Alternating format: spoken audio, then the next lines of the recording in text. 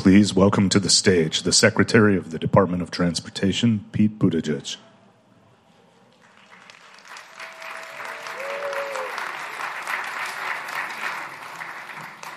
Good afternoon.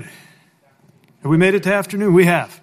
And I hope it's been a good one for you here. I can tell you this entire administration has been looking forward to this gathering, and it is great to be united with friends that I have got to know in my travels and those who I'm having a chance to be with for the first time. I want to begin by acknowledging that we are on the ancestral homelands of the Nacotchtank, Anacostan, and Piscataway people. And I want to thank our hosts, Secretary Holland and Director Tandon, for making this Tribal Nation Summit possible, as well as acknowledge Secretary Jennifer Granholm, with whom I have the great honor of co-chairing the Energy and Infrastructure Committee as part of the White House Council on Native American Affairs.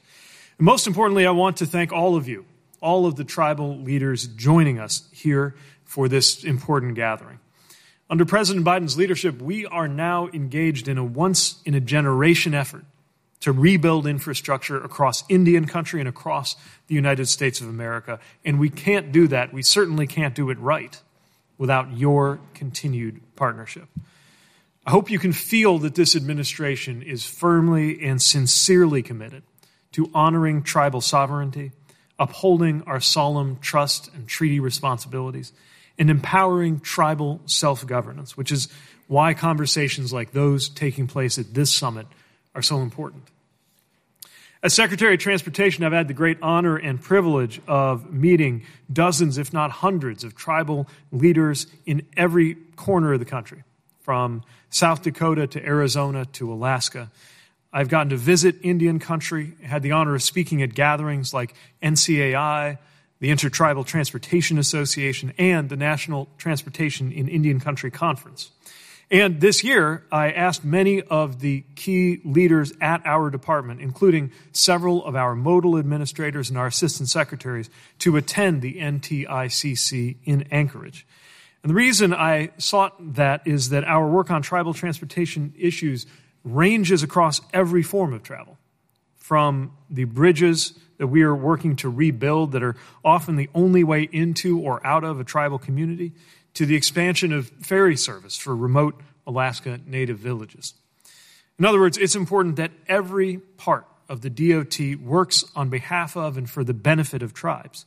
And it is equally important that tribes have a chance to work with and at every part of the U.S. DOT. So I am proud to announce that in March of next year, we will be hosting our first ever tribal job fair at the U.S. DOT. We're opening the doors to tribal colleges and universities so that students can learn about how they can join in the work that we are doing to rebuild roads and bridges, ports and airports, trains and transit across every part of America, including tribal communities. We know that we will be better off for their talents, and there will be wonderful opportunities for them in service.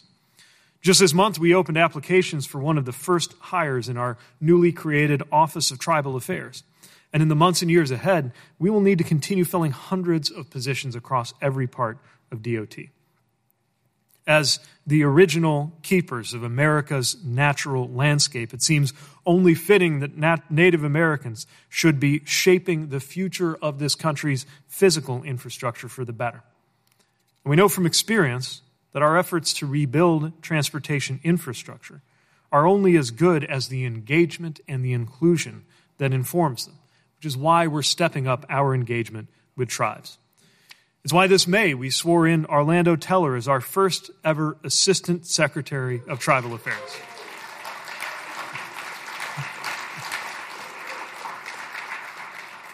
It's why our new Office of Tribal Affairs opened its doors in October. It's why we updated our tribal consultation policy for the first time in nearly a quarter of a century, to make sure that tribal leaders get to weigh in on DOT policies that affect tribal citizens. And it is why next year we will be continuing our new tradition of hosting tribes at DOT for symposia on tribal aviation, tribal transit, and tribal maritime travel. And we're not just committed to stepping up engagement, we are delivering concrete results. Since the last time I had the honor of speaking at the Tribal Nations Summit, we have continued our work to ensure that tribal residents have safe, affordable, accessible ways to get around, guided by the ideas and the input that we have gotten from tribes themselves through conversations like those we're having today. This summer, we awarded grants to improve road safety in 88 tribal communities, ranging from the Coushatta tribe of Louisiana to Michigan's Bay Mills Indian community to the native village of Noatuk, one of many tribes whose members I had a chance to meet with while in Alaska a few months ago. We also opened applications for $220 million to modernize ferry service and to better connect rural and tribal communities, mindful of the fact that it makes a huge difference. Yeah, we can hear it for that.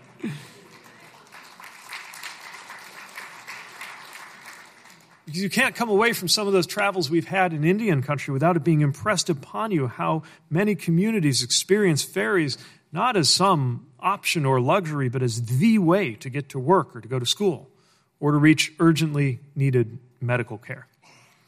We're close to issuing a final rule to modernize our Disadvantaged Business Enterprise Program, which works to ensure that businesses like Native American-owned businesses have a fair chance at federal contracts. We reestablished our 6 regional tribal technical assistance centers, updated our EV toolkit with tribal-specific resources, delivered nearly $200 million to fix culverts for fish in communities where people depend on fishing for their livelihoods, and launched our Thriving Communities program to ensure that underserved communities and tribal nations get the technical assistance they need and deserve to secure federal funding for transportation projects. And of course, we also funded dozens more tribal transportation projects through grant programs that don't necessarily have the word tribal in the name of the programs, but where tribal communities have done quite well, including our RAISE program, which is opening for submissions again very soon, and we urge you to take a good look at that opportunity.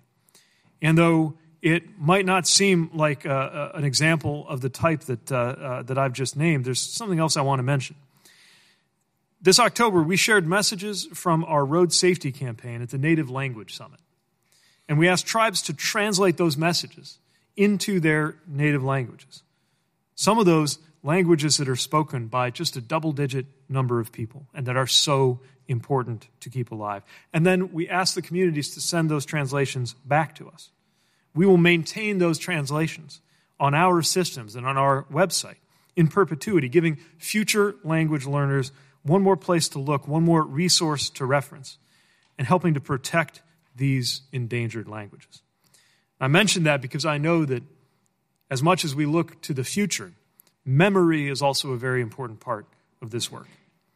This is a president and an administration who understand that to be the right kind of partners to tribal nations today, we have to reckon with our inheritance and the past of this government's treatment of tribal nations. It's why we begin with land acknowledgments. It's why we're stepping up these engagement efforts mindful of where they didn't happen in the past. It's why we're working so hard to improve safety and accessibility when it comes to tribal transportation, mindful that those transportation systems were sometimes allowed to fall into disrepair because of federal neglect. We look to the future mindful of the past. Policymaking is about the relationship between the past, the present, and the future. And no one has a more compelling vision for how to get that right than the kinds of tribal leaders who are here today. So please know that for as long as President Biden is in the White House, you will have an ally in the federal government and at the Department of Transportation. I want to thank you again for joining us today, for your continued partnership as we work to deliver better, stronger, and safer infrastructure across Indian country and across America. And I can't wait to see what we will achieve together going forward. Thank you again for the chance to be with you. Thanks very much.